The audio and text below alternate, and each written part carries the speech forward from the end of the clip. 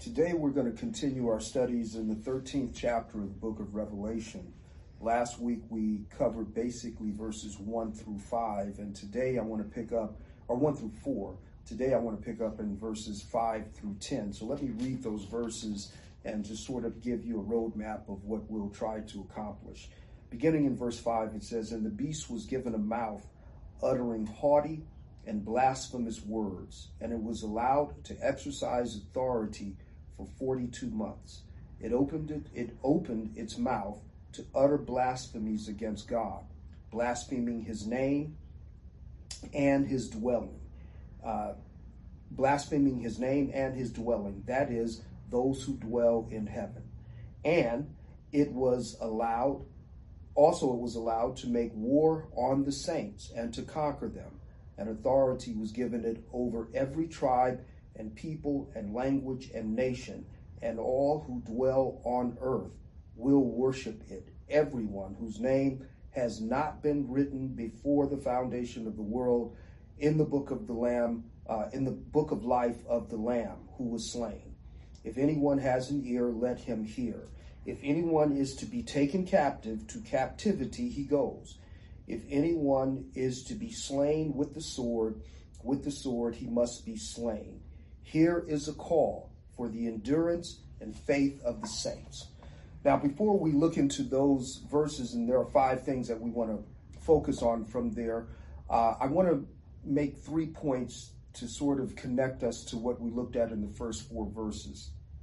Number 1, you remember that the beast who rises out of the sea reflects to some degree the dragon who empowers him. And of course, the dragon is Satan.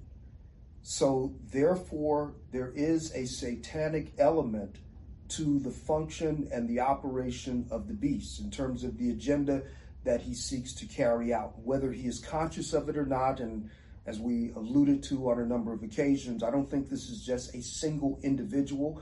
I think these are, the beast is manifest in various personalities throughout redemptive history.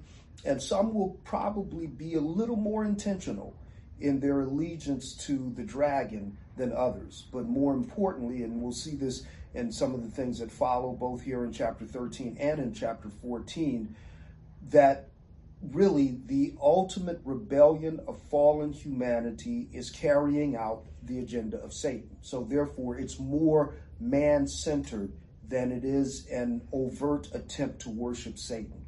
But here's the second thing that we alluded to last week, and this is seen especially in verse 5, that the beast is an imitation of the Lamb, that he imitates his death and his resurrection, and so it's intentional. And we'll see, as I've alluded to before, we'll see how that is even more intentional with some of the other images that follow. But the beast is presented as an imitation of the Lamb. I said verse 5, but actually as we saw in chapter 5. But then the third thing is, like the Lamb who was slain and then resurrected and is the object of worship, the beast becomes the object of worship and adoration. We alluded to all of these things. We fleshed them out in greater detail last week. But these things are helpful to remember as we move forward in the narrative here in from verses 5 and following. The beast, who is the object of worship and adoration, is not only an imitation to the Lamb that was slain, but he is also, whether it's intentional or otherwise, in opposition to the Lamb. He's in competition with the Lamb. So the very purpose for him being a counterfeit is to dissuade the followers of the Lamb, and if he could, and he can't, and we'll see some of that, but he's the alternative to the Lamb to those who don't belong to the Lamb. So that'll be manifest in a number of ways. So there are a number of things that we can pick up from verses 5 and following. As I mentioned, there are 5 things in particular, but let me frame it around two passages that we want to look at in conjunction with verses 5 through 10. Because of the activities surrounding the beast being an object of worship, the reference to him blaspheming God, and you'll see that he even blasphemes the place of God. There are some evangelical commentators identify this as the Antichrist. And so I want to pause here for a moment because, number one, the phrase Antichrist never appears in the book of Revelation. It is referenced in the writings of John, by the way, and that's one of a couple of places we'll be looking. John uses the phrase, but he uses it in 1st and 2nd John. We don't see that phrase used in the book of Revelation at all. Also, the activities of the beast reflect the language that Paul uses in 2 Thessalonians 2 concerning the lawless one, or as Kim Riddlebarger in his book concerning Revelation, he refers to the man of sin. So let's look at two places or three places. We'll first go to 2 Thessalonians chapter 2. 2 Thessalonians chapter 2, and I'll begin with, I'm going to begin with verse 1. 2 Thessalonians chapter 2, verse 1. Now concerning the coming of our Lord Jesus Christ and our being gathered together to him, we ask you, brothers, not to be quickly shaken in mind or alarmed, either by a spirit or a spoken word, or a letter seeming to be from us to the effect that the day of the Lord has come. Let no one deceive you in any way, for that day will not come unless the rebellion comes first, and the man of lawlessness is revealed, the son of destruction, who opposes and exalts himself against every so-called God or object of worship, so that he takes his seat in the temple of God, proclaiming himself to be God. Do you not remember that when I was still with you, I told you these things? And you know what is restraining him now, so that he may be revealed in his time. For the mystery of lawlessness is already at work.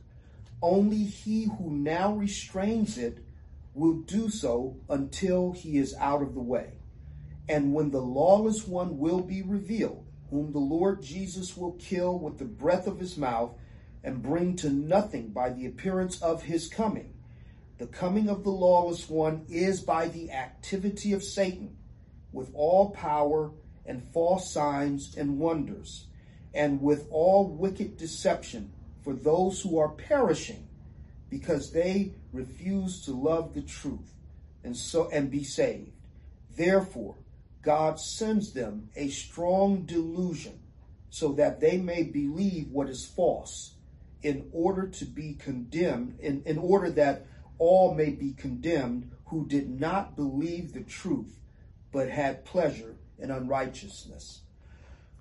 Now, what Paul does there is really give us a backdrop for all of the things that we've seen thus far in Revelation 13. He indicates that even this rebellion of the lawless one, who is inspired by and empowered by Satan, who exalts himself in the place of God, who exalts himself above God, who speaks falsehood, and the scripture says that he is able to perform lying signs and wonders to draw away those who don't have a love for the truth. So that's one thing. Here's two other places, and both of these come from 1 John. We'll first look at 1 John chapter 2 and verse 18. 1 John chapter 2, verse 18.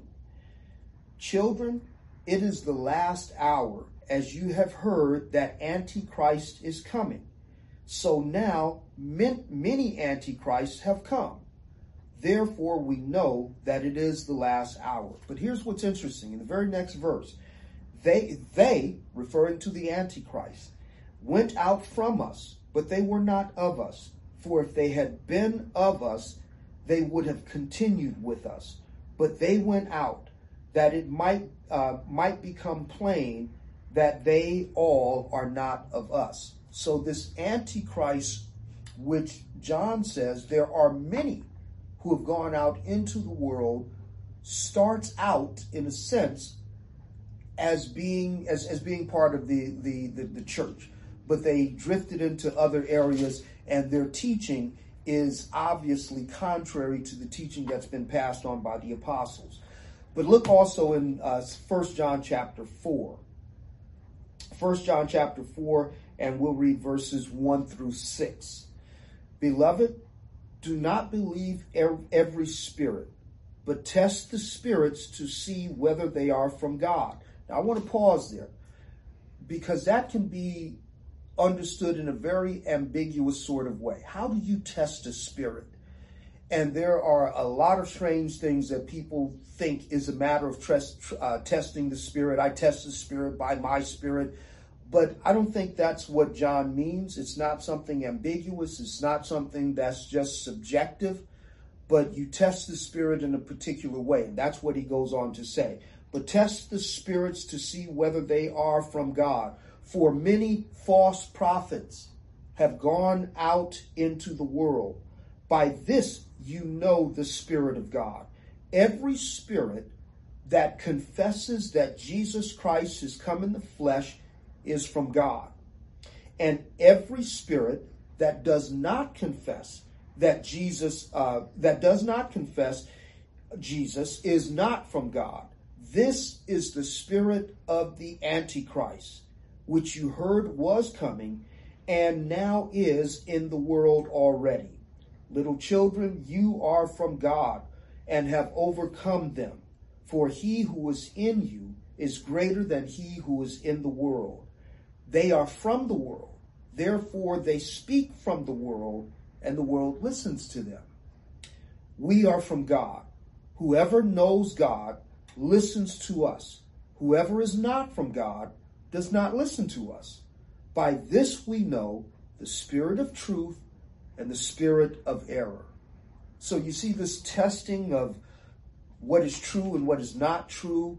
This testing of the spirit is not manifest in some subjective sort of way, but it's the testing of the spirit is testing the truth of what is proclaimed specifically about the person and work of Christ. Now, with that in mind, and we'll be referencing back and forth between both John's words as well as Paul, but especially Paul, we'll have an occasion to refer to them as we unpack the verses that are before us, verses 5 through 10. So here's the first thing.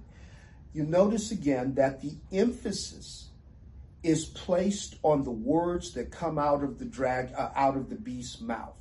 His words are described as being haughty and blasphemous. We cannot overemphasize this. We saw this in the previous chapter with the image of the beast or the dragon as he pursued the people of God, and it was the water that came out of his mouth that he sought to destroy them.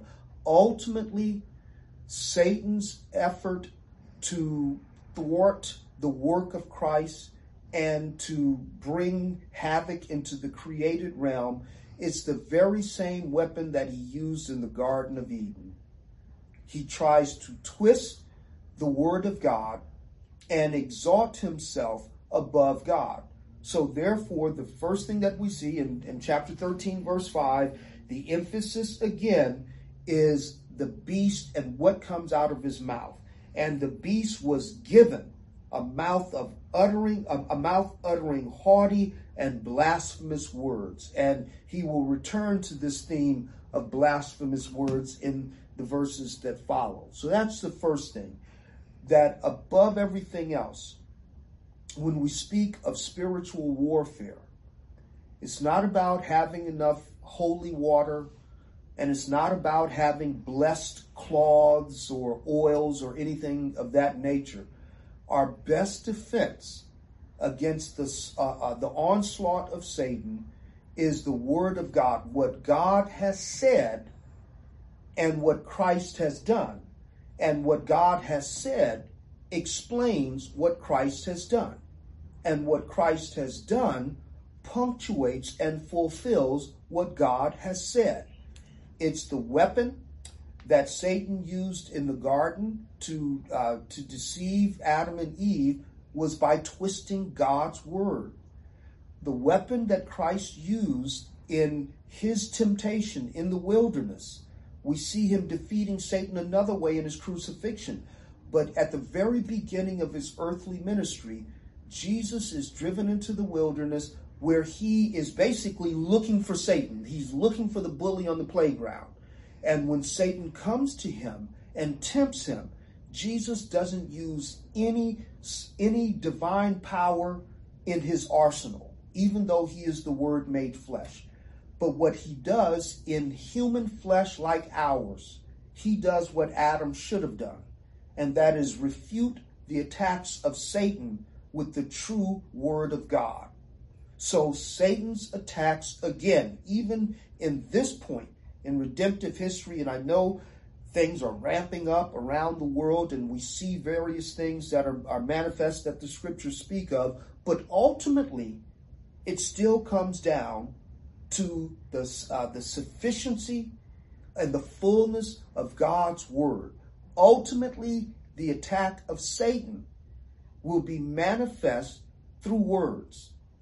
I was just reading an article earlier about persecutions around the world, and in particular in Laos, which is an eastern country, a Middle East or an eastern country, and the people in Laos, the nation is ruled primarily by Buddhists.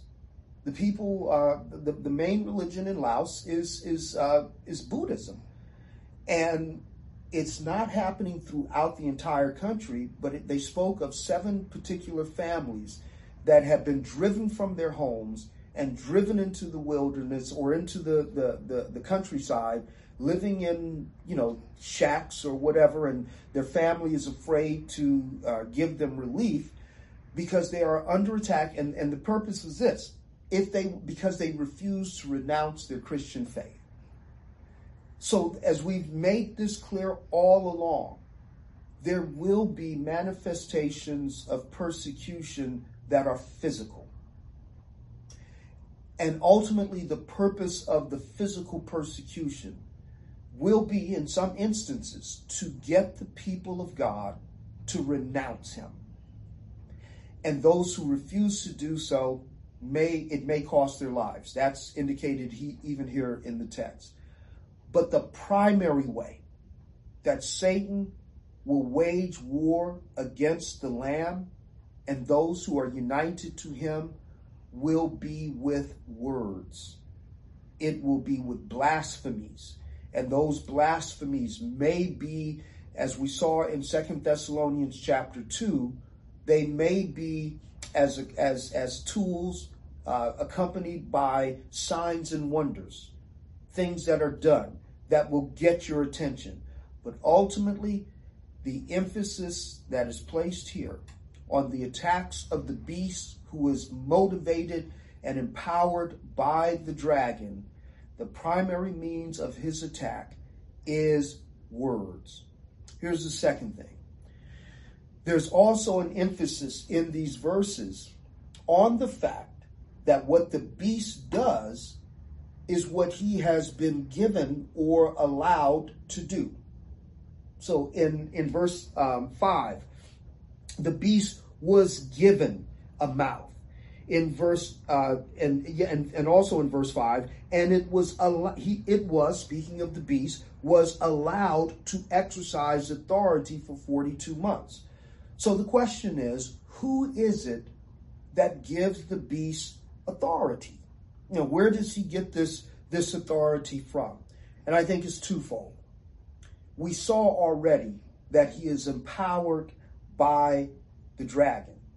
So he is doing the will of the dragon. But all ultimate authority for anything that takes place in the created realm issues from God. Now, that's a very important point in understanding the book of Revelation. The book of Revelation is not about evil and good and evil locked in a battle, and then we're going to see who wins. The whole point of the book of Revelation, as we saw from the very beginning, is that Christ is presently enthroned, and all of the kings of the world are under his authority. We don't fully understand how and why God uses evil to accomplish his purposes. And when I say evil, he doesn't make evil evil, but he uses it. He uses Satan to accomplish his purposes. So the ultimate authority that allows the dragon to authorize the beast is God himself. And to go back to the passage in 2 Thessalonians chapter 2, Paul kind of gives us a glimpse of this, and this is God's providential use even of the lawless one to accomplish his purposes. And so going back to 2 Thessalonians chapter 2, we'll pick up with, we'll pick up in verse 5, in verse 7. For the mystery of lawlessness is already at work. Only now he who restrains it. Now that's an important phrase. So when we talk about the dragon, which is Satan, understand that the dragon himself is presently restrained. Restrained does not mean ultimately destroyed. One of the things that John will reveal in the book of Revelation is the ultimate destruction of the dragon and everyone that's with him. But the dragon is presently restrained. That does not mean he's not active. So he is being restrained. And so Paul emphasizes this, that he is being restrained even right now. So it says that let no one deceive you, for that day will not come unless the rebellion comes first, and the man of lawlessness is revealed, the son of destruction, who opposes and exalts himself against every so-called God or object of worship, so that he takes his seat in the temple of God, proclaiming himself to be God. And then he goes down, let me skip down again to verse 6. And you know what is restraining him now, so that he may be revealed in his time? For the mystery of lawlessness is at work. Only he who now restrains it will do so until the day of the Lord. And then the lawless one will be revealed, whom the Lord Jesus will kill by the breath of his mouth and bring to nothing by the appearance of his coming. The coming of the lawless one is by the activity of Satan, with all power and false signs and wonders, and with all wicked deception, for those who are perishing because they refuse to love the truth. Therefore, God sends them a strong delusion so that they may believe what is false. So, the empowerment of the beast is twofold. He is directly empowered and authorized by the dragon, who is being restrained and who is allowed to empower the beast.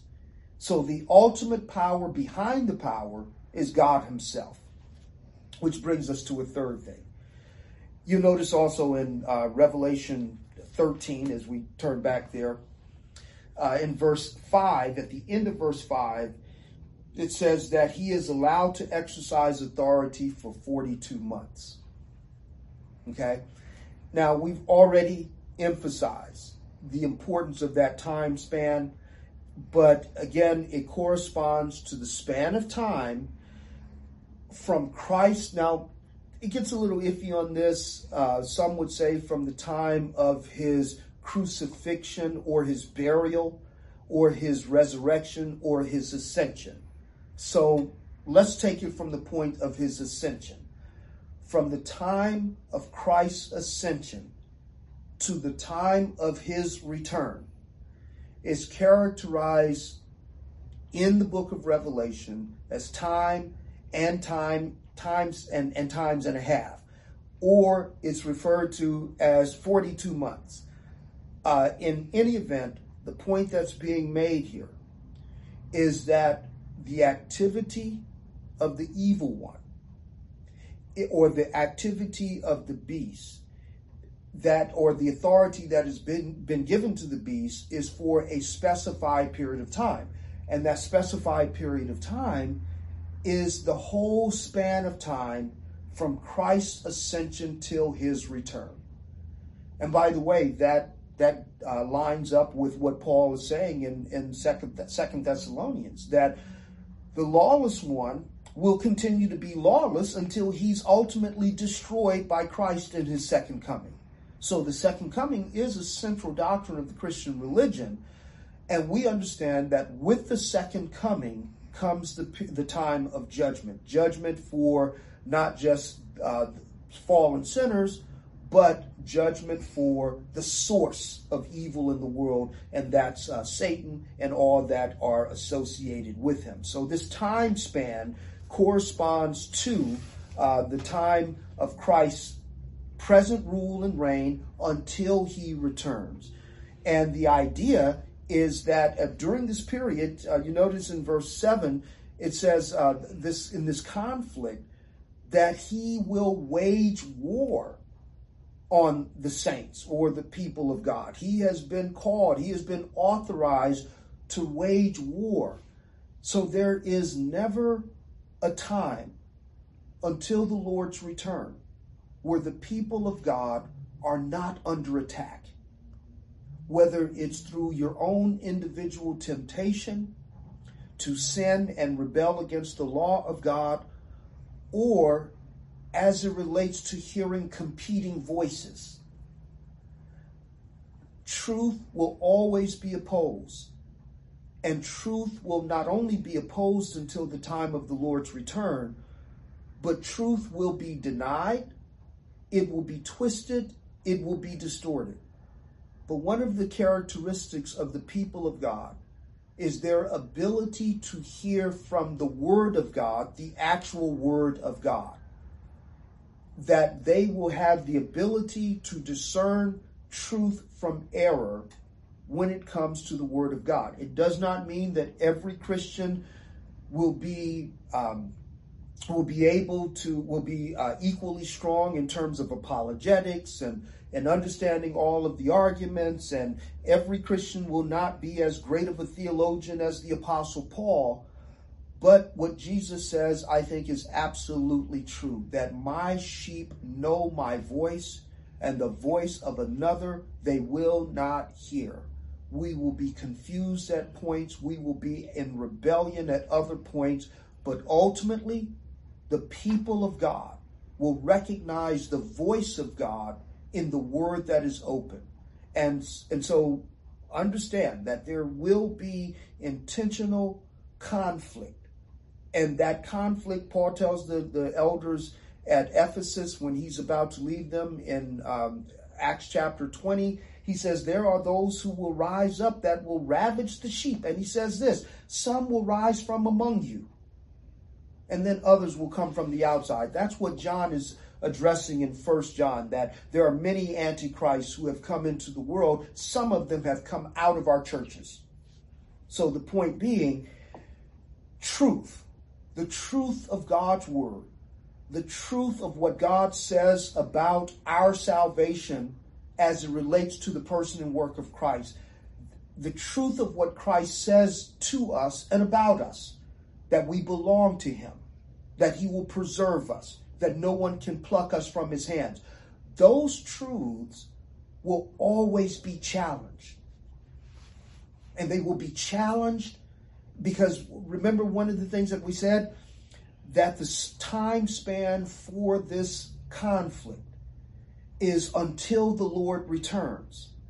The nature of the conflict is it's primarily about words, but words will sometimes sound more true or less true according to external circumstances.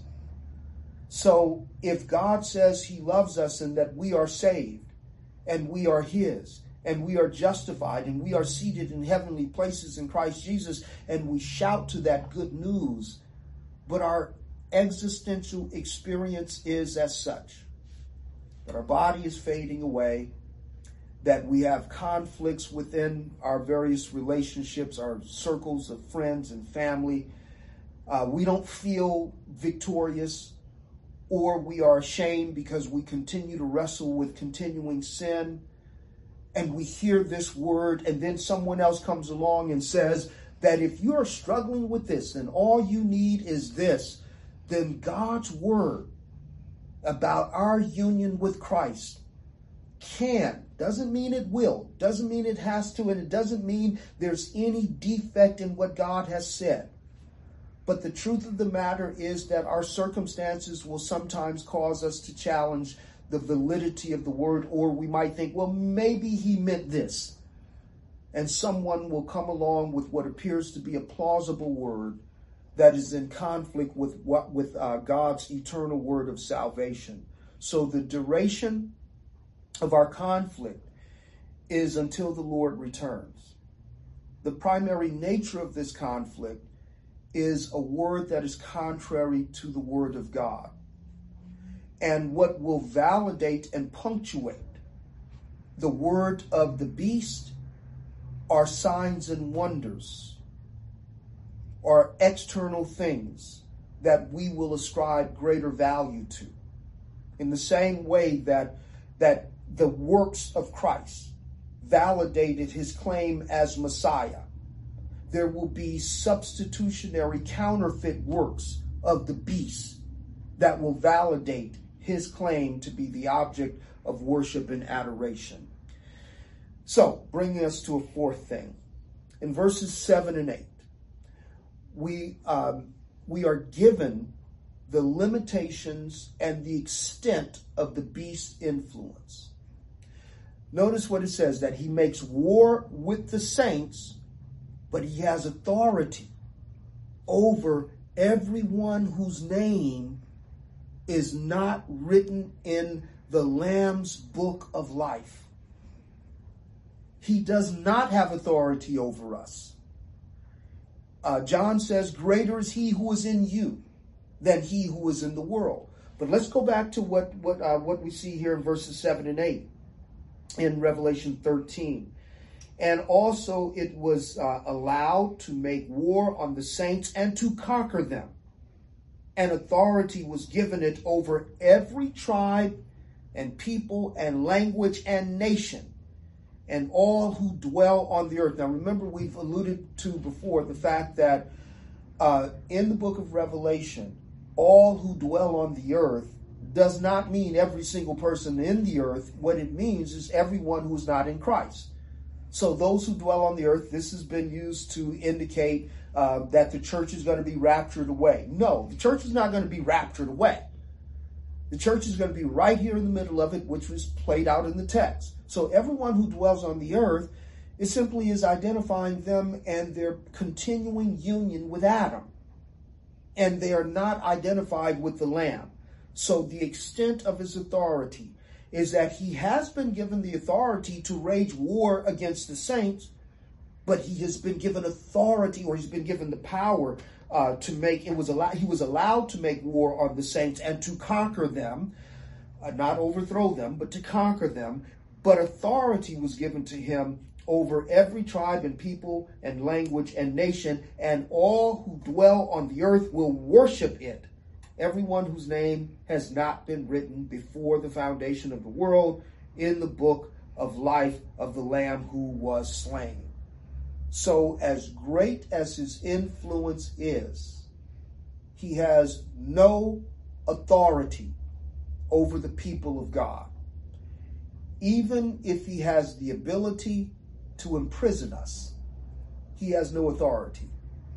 Even if he has the ability to take our physical lives, he has no authority. This is the point that Daniel was trying to make to the king of Babylon when it came to bowing down to the idol. And Daniel says, look, let me just be clear on this. I'm not going to bow. So if it means throwing me into the fire, I'm still not going to bow, and I win. But if the Lord should deliver me from the fire, you're probably not going to ask me to bow anyways. The issue is this, brothers and sisters. We may lose physical possessions. We may lose physical health. We may lose our mental stability.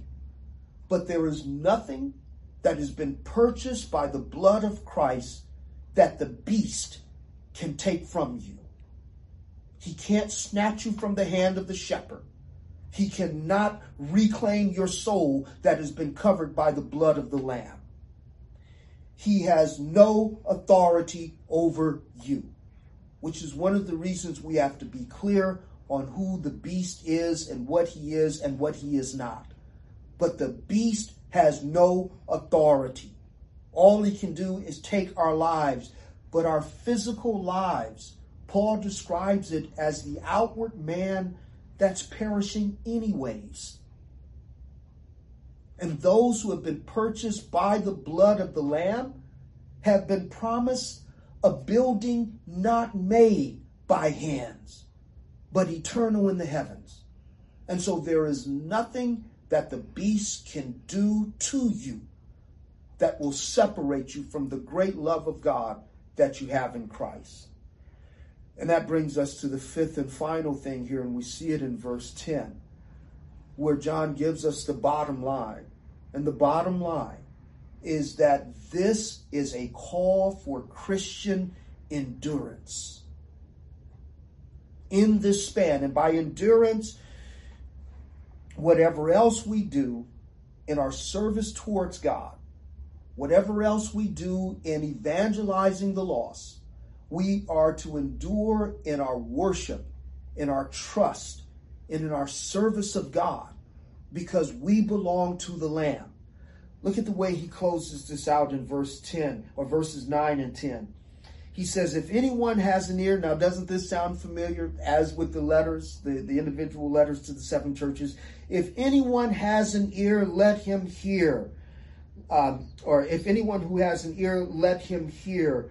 And here's what he says. If anyone is to be taken captive, to captivity he goes. And if anyone is to be slain with the sword he must be slain. Now that could include those who belong to the Lamb. But in the face of those threats, here's the charge. Here is a call for the endurance and faith of the saints. That's the bottom line. Between now and the return of Christ, the activities and the animosity of the dragon will be manifest in various beast-like figures. And I do agree with Dennis Johnson, who makes this observation in his commentary on the book of Revelation, that as the time draws near for Christ's return, which doesn't mean we'll be able to see, on our calendar when this will be, but there will be an intensifying of this conflict. But even as the conflict intensifies, the bottom line is that our call to worship and our call to serve and our call to love within the context of the covenant community, we are to endure in these things in spite of the activity and the agitation of the beast, because that will be with us until the Lord returns. And our hope and our confidence is that there is nothing that we have been given in Christ that can be taken by the beast or the dragon. Greater is he who is in you than he who is in the world. Don't fear men that can only harm this physical body that's going to perish anyways. But our hope and our confidence is in the God who can destroy both body and soul. And we thank God that by his grace, he has saved us and preserves us in Christ, both body and soul. Let's pray. Our God and our Father, we come to you in the blessed name of our Lord and Savior Jesus Christ, thanking you once again for your word. It continues to feed and nourish us, and it prepares us for the world in which we live. We thank you, Father, for the reminders not only of the sufficiency of your grace, but the severity of the trials that we will face until the Lord himself returns. We pray that by your Spirit you would bring your words home to us and that they would continue to reinforce our trust in our Savior.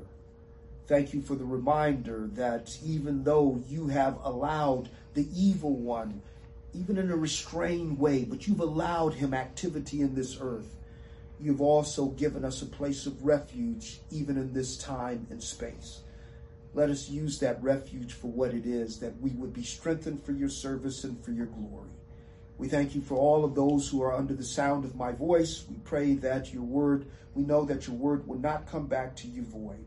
Let it bear fruit as you have appointed. And we ask these things in Christ's name. Amen.